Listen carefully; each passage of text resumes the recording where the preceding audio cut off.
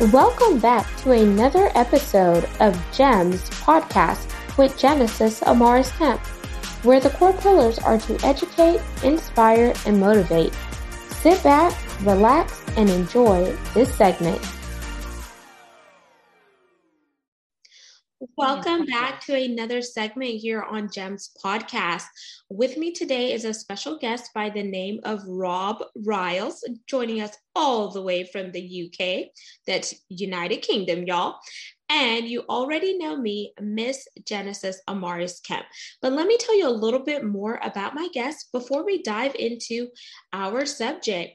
Rob is an established football professional with in excess of 3 decades in the professional game, working in the English Premier League and at international levels with England and Bangladesh. Rob has held key leadership positions and experienced both World Cup and European championships. His elite performance experience is made available via the Leader Manager Coach brand and podcast that helps players, coaches, and industry professionals on their own unique journey. So, man, we are talking to a legend, y'all. And I will definitely have a link to all of Rob's contact information later on in the show notes. But let's jump in and welcome the man behind it all, Rob Riles. Hi, Genesis. Very kind, and thank you for such a beautiful introduction. And I'm very humbled to be on your show and certainly to be introduced in such a manner. So thank you very much. My pleasure, Rob. And before we dive into the work that you're doing on the field as well as off the field, I want to give the audience a chance to connect with you in a fun and personal manner. So there are 2 options you can select from. We can do an icebreaker or a rapid fire 10-question game. What are you in the mood for? Do the icebreaker. Okie dokie. We're breaking the ice with Rob. I want you to share something crazy that you have done in your life or a fun and interesting fact about yourself.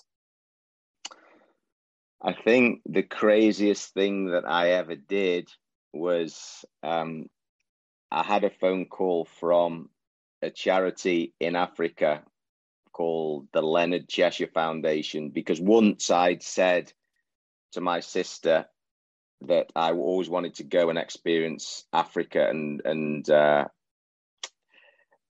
I'd been touched by some of the poverty that was seen, particularly in, I don't know, the 80s and 90s in Africa. And I always said I wanted to go and work there for a while. And I had a phone call out of the blue from a lady in Zambia who was a Franciscan nun who ran a Leonard Cheshire Home for Disabled People. And she put me on the spot and she said, I believe you said you wanted to come out and work.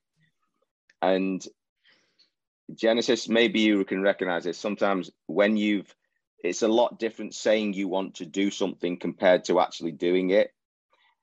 And then I had to go in and say to my family, because they said, Dad, who was that on the phone? Or my wife said, who's that on the phone? I said, I don't know, because I couldn't remember her name. And what did she want? She wants me to go to Africa. Well, who was it? What do you mean? And I just went. And I spent 6 weeks out there working with disabled kids, and it changed my life. But when I look back, I just did it on total faith, and it was an unbelievable experience. So I think that's the craziest thing I've ever done without thinking about anything. Wow, that is crazy, because that is a big leap of faith, because you didn't remember her name. You put it out there, but you didn't even know that you were going to get a phone call. So No. So that Correct. It just came out of the blue. So it's almost like sometimes we say things and we have a feeling, and then it begins to come to fruition. So it begins to manifest. So thanks for sharing that, Rob. Now, on for the work that you're doing on and off the field. And there was a running joke. So I am Caribbean descent. So my mom is West Indian and my dad was from Curacao, so off the tip of Venezuela. So some people say South America, some people say the Caribbean, potato, patata. But one of the jokes was like, whenever people say football, like to your extent, in certain places it means different things. Like in the US, we're talking about the actual football you hold and throw. But then one of the comedians said, no, football with the round ball, like the soccer ball. So in your case, you're talking about football with the round ball, so which is equivalent to soccer in the US. So how did you get involved in sports in the beginning? I want to build up to where you are now, so you have to take us back to where you started. Many young boys in England, the UK, dream of being a footballer. It's one of those things that a lot of young boys do, and I was no different. And I was just grabbed by it, and every opportunity I had, Genesis, I had a ball at my feet. I broke windows. I kicked balls against walls all the time. Every time in my class, when I had to write an essay, I wrote about football. I pestered my dad to take me to games. I used to leave school early to go to watch my favorite team and get in trouble. I played for every team I could. When I was a kid, I played for men's teams, and I was just obsessed by it, like many boys. And at the age of 18, I wanted to play, and I just wasn't good enough to make a professional player. And I was heartbroken at the time. I remember thinking drastic things that now seem ridiculous, that I'm not sure what I want to do in my life. I can't play football. I'm not really interested. I mean, which sounds so drastic. But anyway, I then decided I would work in football. So then I went to college and did my sports physiotherapy and so on. And then that's how I got into the game with my coaching and my rehabilitation work. So that's how I started, Genesis. That is amazing, but I like the fact that even though you didn't get into playing soccer necessarily, you still were involved in the field, because now you're coaching athletes who are playing the game that you love, that you dreamed of.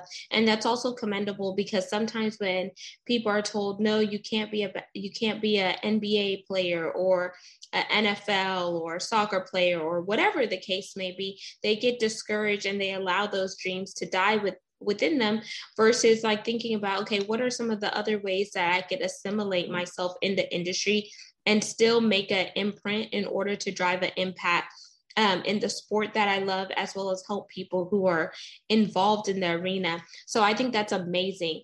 And when you went to college and you got your degree in physiotherapy, did you know that right away that was going to be your entry ticket into the world of football, or what did that look like? I just knew that it was my way of getting into it. And the other story was, I can remember speaking to my dad and the college lecturer, and they said, what do you want to be then, when you grow up? It's a strange question, but kids always get that asked. I'm sure it's in the States as well. What do you want to be when you grow up? So I said, well, okay, I'll be a football coach. And my dad said, well, there's not much money in that, son. So I thought, right, I better think quick. So I'll be a physiotherapist, and at least I can still get into football. But I did carry on my coaching. So I always coached, did the technical coaching side as well. And then I did my degree in physiotherapy. And I just looked for as soon as I came away, even when I hadn't qualified and I was just a student, I was already working in a part-time job in football in the evenings, just, with the young kids. So that's how it started. And that was at Crewe Alexandra. Then I went to a club called Chester City, and it was a club with no money, a small professional club. And I did about 6 jobs because they hadn't got any people to do. So I was the kit man, I was the goalkeeping coach, I used to do the sports science, I used to do the warm-ups for the players. And at the time, I thought, oh my, this is so hard. But when I look back now, it was just an amazing opportunity because, those kind of jobs don't exist anymore, Genesis, or are very few and far between because things have got more professional. But Yeah. hey.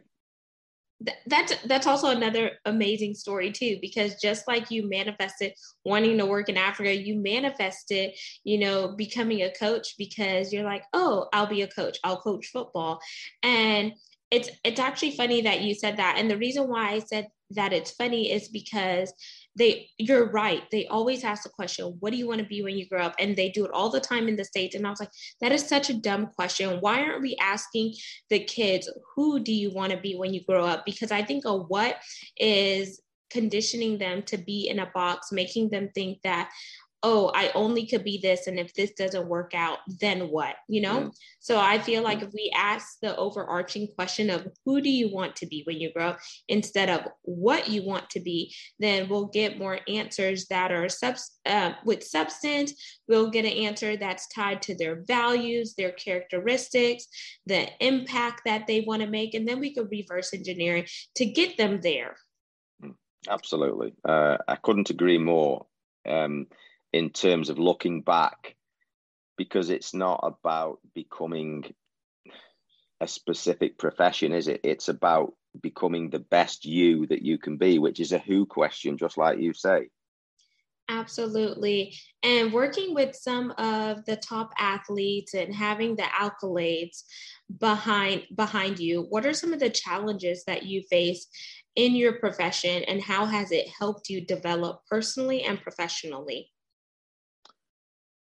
I think there's enormous difference in the perception from outside of what the elite professional game is. When you look at the game and the profession from the outside, it's a little bit like looking at showbiz. We call it showbiz in the UK, or, where you look at Hollywood and everybody thinks it's glamour and everybody's happy and everything's smooth and people just get loads of wealth and money and everything's fantastic. And on the inside, it's drastically hard. It's lots of work. It's enormous amounts of pressure. There's lots of challenges. People are under pressure, and players particularly, it's hard because if they're playing, if they're in the team, everything's going well. If they're not happy bunnies, and they provide lots of challenges. So it's a lot more challenging than it's perceived to be from the outside. And you don't realize that until you get into the industry. And yes, it's about the coaching. Yes, it's about the knowledge and the tactics and all those things that are vital to become a master at your trade. But it's so much more for me about helping people deal with the psychology of the situation. And as I've said to you earlier, about the journey, because you'll know this from, your own life, Genesis. I'm sure that things don't come easy, and you have to work extremely hard to get to a place. And, you also need luck, and you need to take your opportunities, and it's helping people to do that. So yeah, I think it's the challenges are to do with the pressures of the industry, really. I think that's probably the biggest learning curve for me. I like that you said that, because I feel like everyone can relate to that no matter what industry that you're in. You may be in an industry, but don't let that industry condition or define you to be something that you're not. Remain true to yourself. Like, for example, my background is corporate America, where I spent 12 years in oil and gas and energy, which is a good old boys, male dominated, Caucasian white men club. So sometimes there's no place for someone that looks like me, a chocolate drop, melanated, African American, first generation American, or however you choose to identify me as. And it's hard. So sometimes people say, oh, oil and gas, you make all this money, but they don't know the struggles when you're actually working in oil and gas and how you have to constantly stay one step ahead of your colleagues because you weren't afforded the same opportunity that they were, or they're going to select the white male over you because you're a minority and you're not necessarily the face. The same applies with your industry, football. People see, oh, wow, you're a soccer player, you're making all this money and whatnot. But what happens if you get injured, or you're put on the reserves, or you're on the sidelines, or you're on the bench? Your pay is not going to be the same as if you were playing on the field in those high profile games. And that takes mental stamina, physical stamina, emotional stamina. And then if you dive in deeper, it also affects someone's spiritual stamina, depending on how they feel, which goes into the mind, body, and soul or spirit experience, because then there's no alignment and something is off balance. So they say perception is everything, but I would debate, is it really? Because you're on the outside looking in, you're not on the inside looking out. So what would it look like if we have conversations like you and I are having, Rob, and we go beyond the surface level and we talk about the things that are taboo, the things that other people don't necessarily talk about? Then I think that you could say, okay, my assumption or my perception was correct, because now you have insider information and knowledge. Would you agree or disagree there, Rob? No, I think the points that are most resonant from this point of view here, Genesis, from what you say, are that there's a big drive at the moment, and maybe it's emanating from the UK. There's a couple of guys. There's a guy called Drew Broughton who calls himself the fear coach, who's an ex-professional footballer.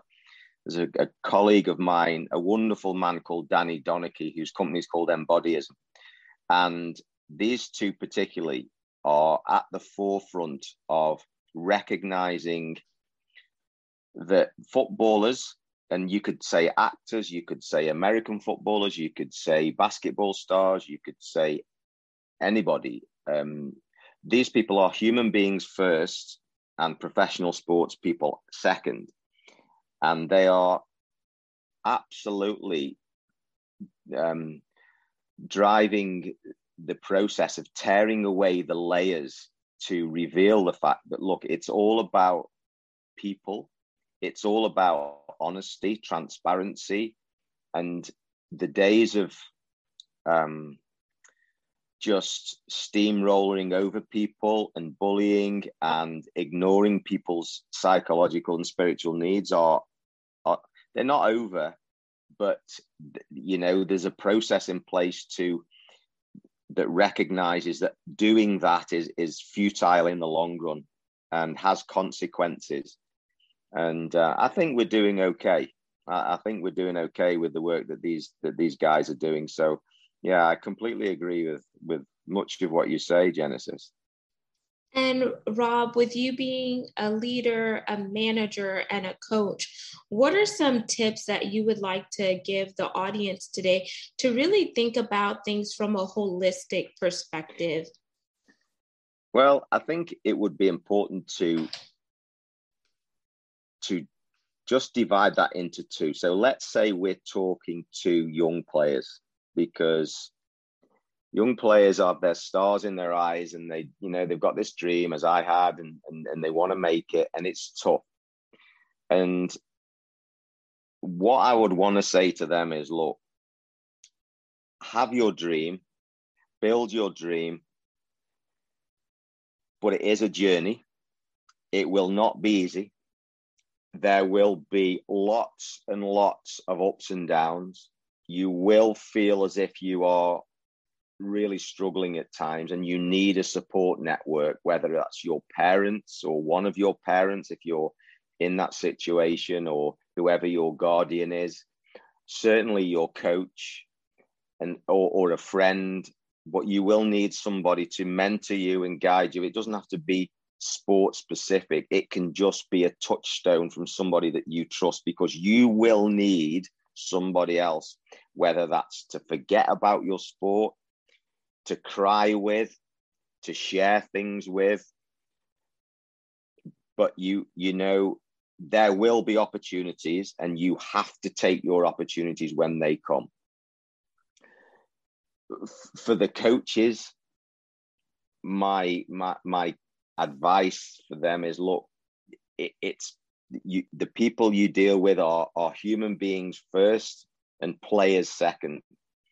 And I think all the great coaches, the current great stock of coaches that we've got, really demonstrate the fact that they have a connection with the people that they deal with, and those people want to play for them. They want to perform for the people. You know, you may have heard the phrase that people will run through a brick wall for you. You know, and I was lucky enough in Bangladesh with that experience to have a group of players that I absolutely adored, and I felt the same way from them. And we had an experience in terms of a connection that was just beyond the game. It was, you know, whether we played football or dominoes, it was what we had. And they still keep in touch with me today, and me with them, even though we don't speak each other's language, which is just a beautiful demonstration of what I'm trying to say, really. So I hope that helps a little bit. Yeah, it definitely helps, because I feel like it's a part of humanity. Like, we need to get back to treating individuals as human beings, like you said.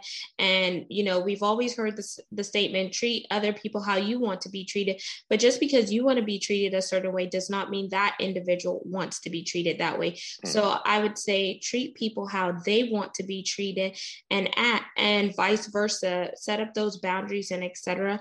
And just really create those synergies, because without communication, without compassion, without empathy, then all we are empty vessels just going through time. And I'm going to just read this stanza because it's always going to be a climb. And this is from the song The Climb by Miley Cyrus. So there's just one stanza in the song that says, there's always going to be another mountain. I'm always going to want to make it move. Always going to be an uphill battle. Sometimes I'm going to have to lose.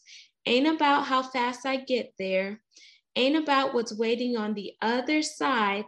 It's the climb. So as long as you are determined, you're consistent, you're persistent, and you take actions, you can reach your goals. But it's about the climb. It's not about how fast you get there in comparison to the other athletes or your competitors. It's about you staying in the race, staying focused, and getting to the finish line, metaphorically speaking. So now I want to jump into the call to action, Rob. What is your call to action for our audience today?